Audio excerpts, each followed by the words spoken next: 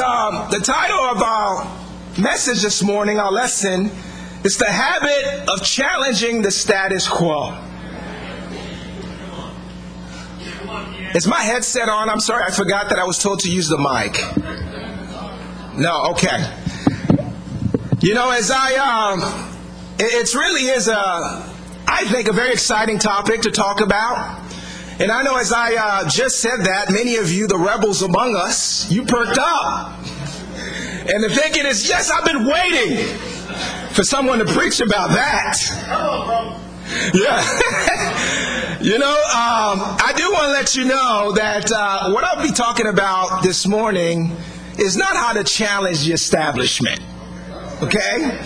I really want us to challenge complacency and stagnation in our own lives.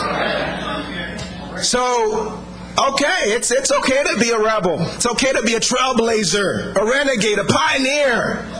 It's great to be those things, but you know, I believe it's important that we affect change in our lives first. All right. Before we start thinking about challenging the establishment around us. And certainly Jesus did that, and I'm not shying away from that. And nor am I saying that my message will include that at all, but I really do want you to pay attention to the part that really will help you to deal with complacency in your life. You know, maintaining the status quo becomes a problem when it leads to complacency or stagnation in the areas of our lives we ought to be growing in. You know, areas such as our walk with God. You know, you got to ask yourself sometime, how am I doing there? Is there stagnation? Our marriages, family life, careers, how's that going? Church life, character development, you know, our worship, parenting. You know, are we pushing through to be the kind of parents that protect the innocence of our children? That really sets a path for them to be able to not only find God, be useful to our society. I mean, is this what we're pushing through so we can be these things? You know, I remember growing up being a young boy, I guess, back in New Jersey. And my parents, they had a gas stove in the house. And you know, nowadays people don't use gas stoves as much, but I remember, you know, that part of the stove called the pilot light. You know, if that part's not on, if the pilot light is not on, it becomes virtually impossible, unless you have a match and all of that, but for you to turn on the other part of the stove. You know, I do believe our spiritual life is that pilot light.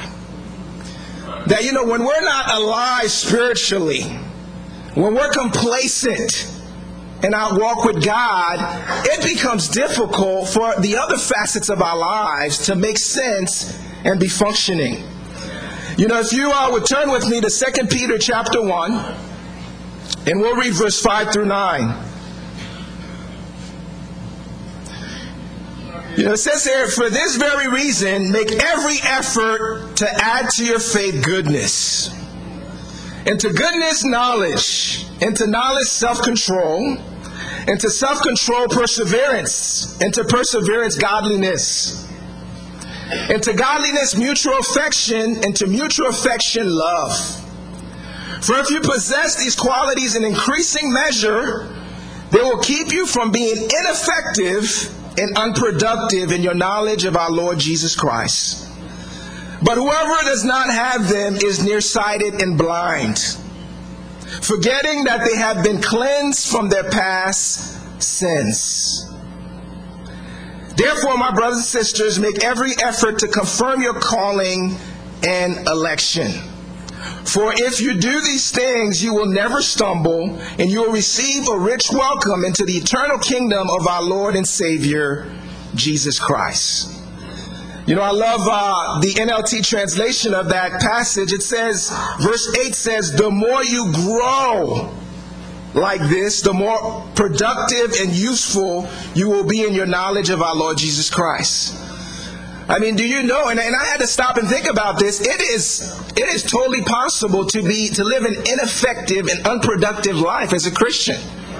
It's totally possible. That's what the scripture's saying here. That if we're not growing, if we're complacent, if we're stagnant, then what happened is there's this inability for us to take hold of all of that God has created this life to be. And we become unproductive and ineffective in our walk.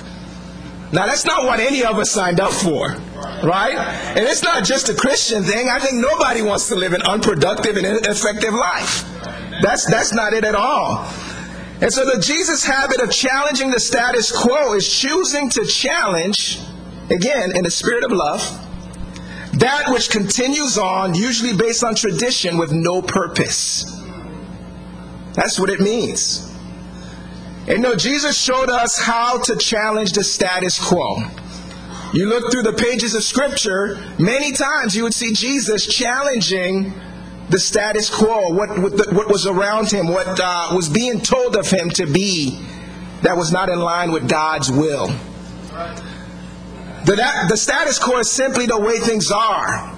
Jesus showed the world they didn't have to live a just, barely getting by kind of life. He showed the abundant, utmost kind of life that anyone could live. I mean, think about that. It's like, yeah, that's what we want. We want a life that counts, that makes sense. Jesus challenged tradition that had no meaning or benefit. Jesus was zealously committed to upholding God's commands and laws. Yet he challenged man-made rules that were controlling people's lives. What are some of the instances in Scripture that we see? I'm sure right now as I talk you can think of things, different parts of the gospel where Jesus would challenge different ideas in society and different traditions that had no purpose, and that was actually nullifying the Word of God. You know, in John chapter 4, you don't need to turn there, but Jesus talked to the Samaritan woman, which was against the tradition. He challenged wrongful prejudice. The woman and her needs were more important to Jesus than recognizing man-made limitations. Matthew 11, right? Jesus befriended sinners and reached out to them instead of condemning them as hopeless, which made the religious leaders angry. It's like, man, I mean, to the point where they just called him a glutton. That all he wants to do is just eat and drink. And all he was doing is befriending people. But yet their tradition limited them from being able to do that and live like Jesus. Talk about complacency and a lack of purpose. We're going to look in Luke chapter 6, and that's really where we're going to stay this morning. Luke chapter 6, and we'll start in verse 6 and look at what I believe is a very intense instance in the gospel. I mean, it's about 3 paragraphs, but yet it's very intense. And unless we take the time to really look at it, we can't see the intensity of it or really what makes it so intense. So again, Luke chapter 6. How you doing out there? Good, okay. You know, preaching is like having an intense conversation with your kids. You know it's all in here, you want to get it out. So it helps to hear, bring it, come on. So as you let me know what resonate with you, that helps me to really let you know what's on my heart here, what God has put there. So in Luke chapter 6, starting in verse 6, and I'll read from the NLT version there. Verse 6 says, on another Sabbath day, a man with a deformed right hand was in the synagogue while Jesus was teaching.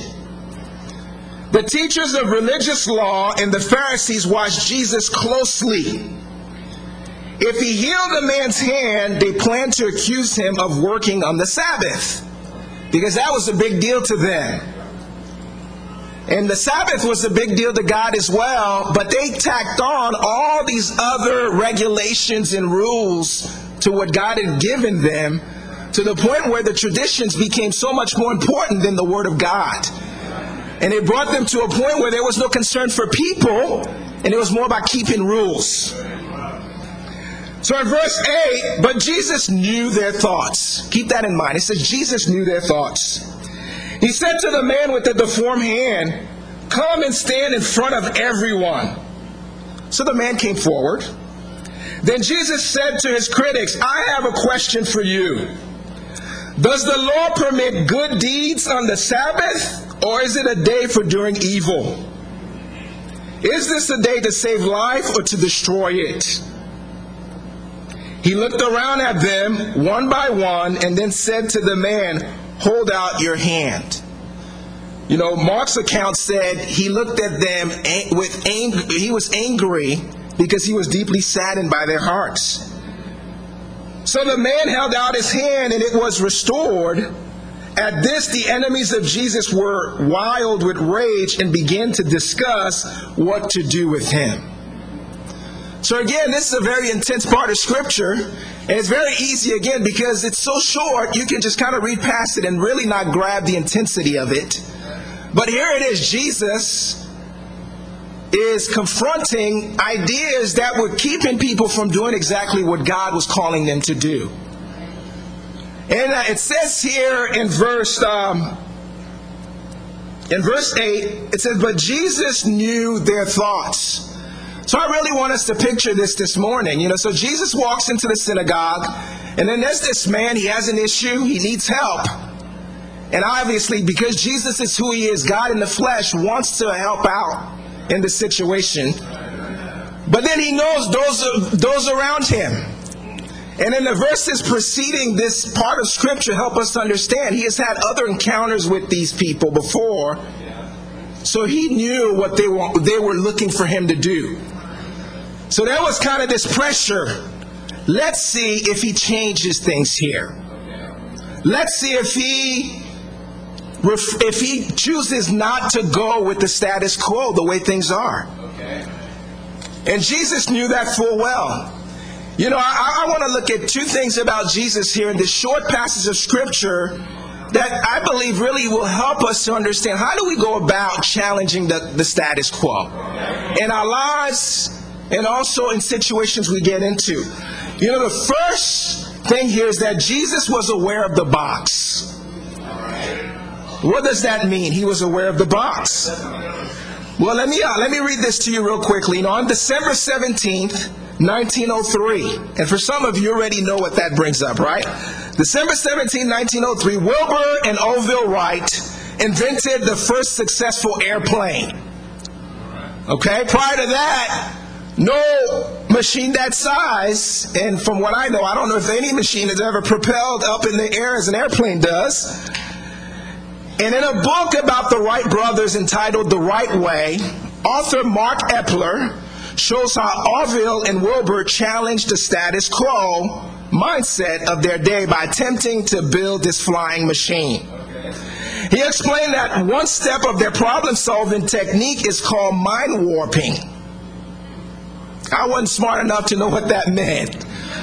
But he describes this as mind warping is the ability to think outside the box without abandoning the box. I love that addendum because a lot of us like to think outside the box. But you know what? We're outside the box. The box is like somewhere else. And you're like, Grant, I appreciate your creativity, but bring it in a little bit. But talking about the Wright brothers, the author is saying that in trying to solve this issue, something that, again, the status quo was that this has never happened. Well, I mean, don't think that. How can we think that a machine will be propelled and will fly? And those who use this technique often refer to the box as the status quo and describes it as the pressure on all sides to keep things the way they are. I mean, do you realize that, you know, a lot of times the culture we live in puts us in a box and tells us this is the way you ought to live your life. This is the way you ought to behave. This is the way you ought to conduct yourself. This is the way you ought to raise your kids. And certainly there are good things in there, and I hope that we're grabbing the good things. But you know what? If we're not aware of what box we're in, the pressures on all sides that's pushing us to make certain decisions or dictating how we live our lives, it's really hard to challenge them. You know, Jesus was aware of the pressure to keep things the way they were. You know, he didn't heal this man's arm just out of ignorance. He just didn't know what people were thinking. You know, that if he knew, it would have been like, oh, my bad, I didn't know that you wanted things to be this way or that way. He knew exactly what the expectation was. He knew what he was doing. You know, we can't challenge the status quo if we're not aware of how the culture around us dictate our thinking, our actions and attitude. Are you aware of the factors around you that are affecting and dictating the choices you're making? Are you? Do you know what they are? And are you able to walk through life as Jesus did, knowing what they are, but having this attitude, okay, this is not the way God wants it to be. And you're able to challenge it. Jesus was aware of the pressure around him to maintain the status quo. We won't be effective at challenging and changing the complacency in our lives if we don't become more aware of the pressures around us. That leads to being complacent. We need to figure out, what are they? We have to be mindful of how we're being affected by the world around us. Romans chapter 12, verse 2. And you know, this is a passage of scripture that was penned by the Apostle Paul, who described himself as his ultimate goal is to be more like Jesus in all that he does. And this is what he says in Romans chapter 12, verse 2. It says, do not conform to the pattern of this world, but be transformed by the renewing of your mind. Then you will be able to test and approve what God's will is, his good, pleasing, and perfect will. You know, over in the Southwest, on the South sector, one of the things we've been doing as a group, we're studying out repentance.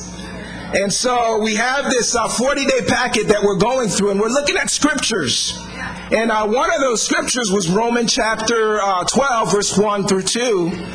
And, you know, the question underneath that was, well, what's the pattern of this world?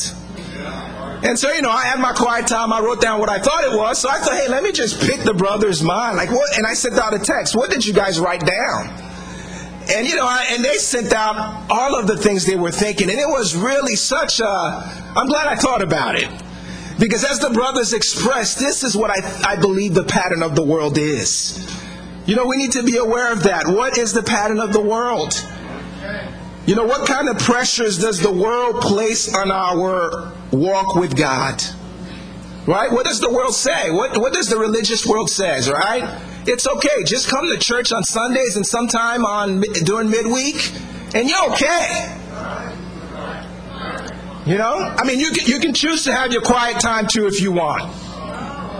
But it would just be about your activities, what you're doing, not really a change of heart and imitating Jesus and being more like him. That's pressure for us to really just settle for something less than what God wants this to be. But we got to know that, you know, that's the pattern of the world. You know what kind of pressure does the pattern of the world put on our marriages? Right? I mean, you've ever heard of the 7-year itch? That's what the world says. After 7 years, you start looking for somebody else. Because it's no longer interesting and fulfilling. But that's the pattern of the world. That's not what God's word says. Right? Marriage is for life, till death do you part. And I believe God, it gets more and more interesting as we do it his way. How about you, men? I mean, what does the pattern of the world, what kind of pressure does it put on us? I mean, have you heard, hey, it's okay to look, but as long as you don't touch? Really? Man, the Bible says, man, if I'm lusting after a woman, it's committing adultery in my heart. So that's a lie. That is not the truth. But that's the pressure the world put on us, men, to be that way.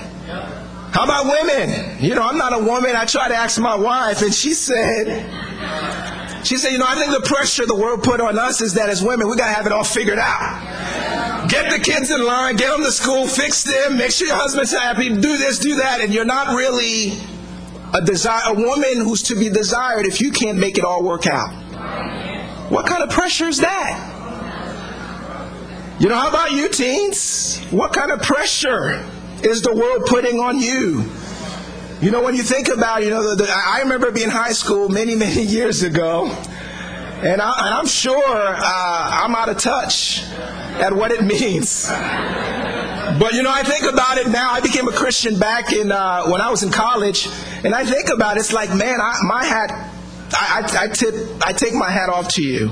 Because to be a Christian and be in high school, that is awesome. Yes.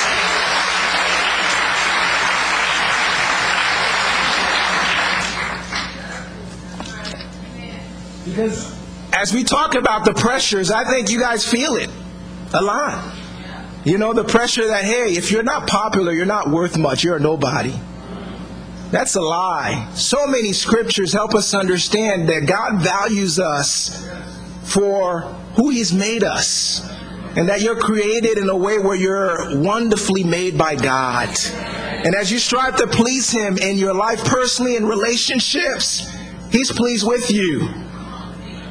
And you're so much more than what those who are popular, who has that mindset, are saying. But we've got to be aware of the pressure. It's not only the pattern of the world that creates this box, but the other things that create the box is our past. Right? There are things we've done or that's happened to us. And although we know we're forgiven by God, but those things sometimes can dog us. And those things create this pressure for us to be complacent and be where we're at, and we're not growing. Because we're not really taking God at His word that you're forgiven. He sees that stuff no more. And some of it is painful. Some of it's hard to deal with. And I'm not trying to make light of it in any way. But that can be a pressure that we need to be aware of. As we make decisions in our lives, we know that, okay, man, I know certain things has happened. But the scripture says in 2 Corinthians, right, it says that, we're a new creation. The old is gone, the new has come. So we need to combat those thoughts with scriptures.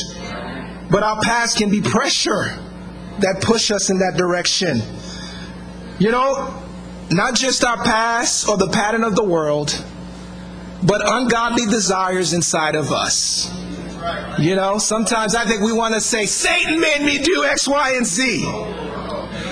The devil made me do it.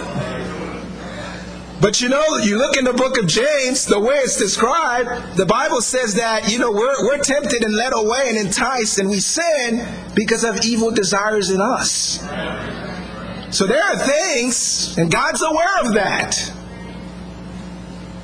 And He still cares for us and saved us. But there are things in us that leads to sin. Are you aware of those sinful appetites in you? Because they create pressure. You walk out of your home and some of that stuff is creating pressure. Or when you're alone at home, that creates pressure. Carl knows what I'm talking about.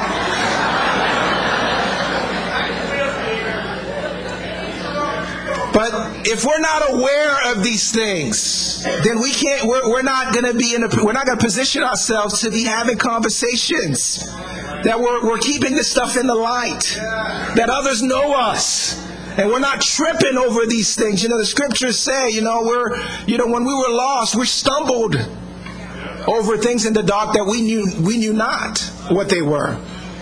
But God is telling us, hey, you know what? We can be aware of these things in us that leads us to sin. But we have to be aware of this box that the world, our past, our sinful desires put us in and really push us to keep the status quo in our lives. The second thing here that I see in Jesus, you look in verse 9 of chapter 6, there says, then Jesus said to His critics, I have a question for you. Does the law permit good deeds on the Sabbath, or is it a day for doing evil? Is this a day to save life or to destroy it? You know, Jesus questioned the way things were when they were not the way they should be. Okay? We're not going to be people that challenge complacency in our lives or challenge the status quo that pressures us to be ungodly if we don't ask questions when things are not the way they're supposed to be. We have to question. We have to do that. And again, you know, it's like not just to be a rebel, but just to find out, well, how come this area in my life is not lining up to what the scriptures say? We need to know these things. You know, there's a quote from Robert Kennedy, one of my favorite quotes. There are those who look at things the way they are and ask why. I dream of things that never were and ask why not. You know, Robert's point in stating this was, you know, we need to be people who are thinking outside the box, obviously, to make things great. And then he says there are some people, we look at the way things are, the status quo, and we say why. But you know, sometimes we don't even ask why. But you know, Jesus asks questions. Why isn't this way? Or is it more godly to do this or that? We have to ask questions. When we notice areas in our lives that are not as they should be, we need to ask questions. We need to ask why. God gives us His word so that we can have a standard to live by. We are to ask why whenever we find that we're not measuring up to that standard. It has to happen. And I get it. You know, sometimes it's hard to ask why because of fear. You know, if I ask why, what am I going to find out? Or I will have to make a change if I ask why. I remember several years ago, this is back in New Jersey, I was employed by a counseling agency, and we worked in teams. And I was the case manager who was paired up with one of the counselors. She was a licensed therapist. And so we worked together with these families to help obviously bring in resources for them and also to provide counseling. And it became really dark in that agency. People were getting fired left and right. And this happened, maybe in like 2 weeks or 3 weeks' time. My supervisor got fired. Then my partner got fired. And then the person that they had brought in to replace my supervisor also got fired. Now, needless to say, morale was low. And people are walking around, and the temptation was, hey, we're just going to slander each other. Talk about how the big wigs, if you will, they don't know what's going on. They're not really concerned about us employees. And there was a lot of gossiping, a lot going on. Because people were afraid. And honestly, I was afraid too. And I know going home, and I'm like, Shaw, I don't know what's going on here. And then, to make matters worse, I get a phone call from Human Resources questioning me about the use of my time. Because at the time I was enrolled in a master's program, and which I spoke about it plainly, explained to my supervisor, explained to the director of the program, this is what I'm doing. And so I would have to leave an hour early to go to class, but then I came also an hour early to work so that I'm being diligent and doing what I need to do. And so I was, after I got that phone call, I was really concerned. And so I'd had opportunities to work with the CEO of the company because she had this program. She wanted me to be a part of it, and I worked with her for some time. So we would have conversations every now and then. And during that time, I remember she said, if you need anything, Pierre, you give me a call. So, I pulled in one morning, I got on the phone, gave her a call, and I said, so-and-so, there's a lot happening here. Should I be concerned about my job? And then she said, Pierre, I've never had any complaints or any concerns about you. She said, you're right, I did have HR call, and it wasn't really because I was concerned about what you were doing. I was concerned about what your supervisor may have allowed you guys to do. She said, but from what I know, you should have no concerns. And that's not glory be to me, but that's what it means to be a disciple. We're going to represent God where we're at. You know, the scriptures say whatever we do, work at it with all of our hearts as working for the Lord and not man. And I remember, after that conversation, I was, just a little pep in my step. I felt a whole lot better. But sometimes we're afraid to ask questions. And we let the pressure lead us to just acting like everyone else. That is not God's intent for our lives. Maybe, again, asking questions mean we have to change things. I was really convicted a couple weeks ago when Mark did his lesson on just how great of a mission field we're sitting on here in the DFW Metroplex. As he shared those stats, I sat there like, wow, I didn't know that. So since then, which from his encouragement, I've made a copy of it, and I have it in my notebook. And the thing that really convicted me is, as he was talking about just word, there are 7 million, I believe what he said, people here in the Metroplex. And I got to thinking about, when was the last time I was personally fruitful? And I realized it was 2009, a year before we left New Jersey. And since then, I've reached out to people, had people out to church, even studied the Bible, got close with some people. They didn't make it. And I've been involved with studying the Bible with people who have gotten baptized. So it's not like I'm just sitting around and nothing's happening in that sense. But in terms of being personally fruitful. And the reason why I asked myself that question, because I think, man, I remember when I studied the Bible and I thought about, wow, God is entrusting me, right, with this gift or this ability to go out and help people know Jesus. And there's a part of me that's dying to be personally fruitful again. Not glory be to Pierre in any way, but to that God can use my life in that way. I believe He's using my life still. But as Mark talked about those stats, I thought, man, you know what? God, please help me as I open my mouth. Help lead me to someone who wants to know Jesus. But we've got to ask questions. The Bible says the harvest is plentiful. And I'm looking at how am I lining up with that? So I'm asking myself questions, but we have to ask ourselves questions. I need to wind down here. So what are the enemies of the habit of challenging the status quo? Comfort. We say to ourselves, I'm used to it. How about resistance? I don't want to change. Laziness. It takes too much effort to change. Mindset, right? Because repentance is changing our minds. So our mindset can keep us from really being who God wants us to be. But the mindset, nothing's going to change. Let me just stay where I'm at and allow the status quo to be what prevails.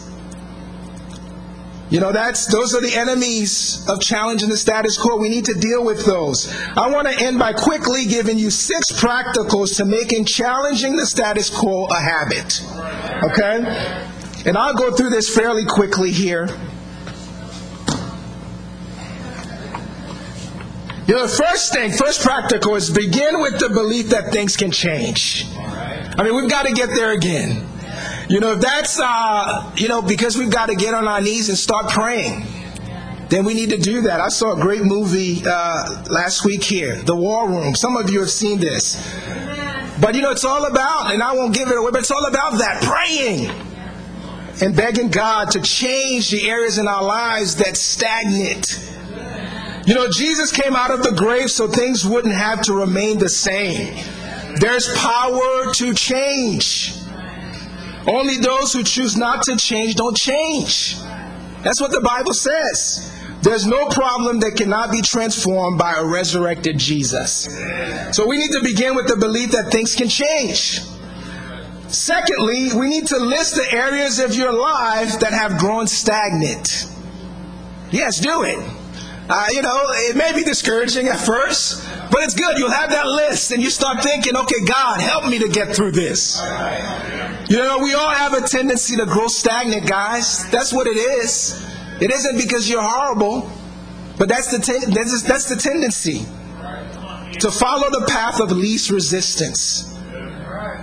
So specifically target those areas where you no longer feel you're growing. So list the areas of your life that have grown stagnant. Thirdly, set goals as to the way you want things to be. Goal setting is powerful.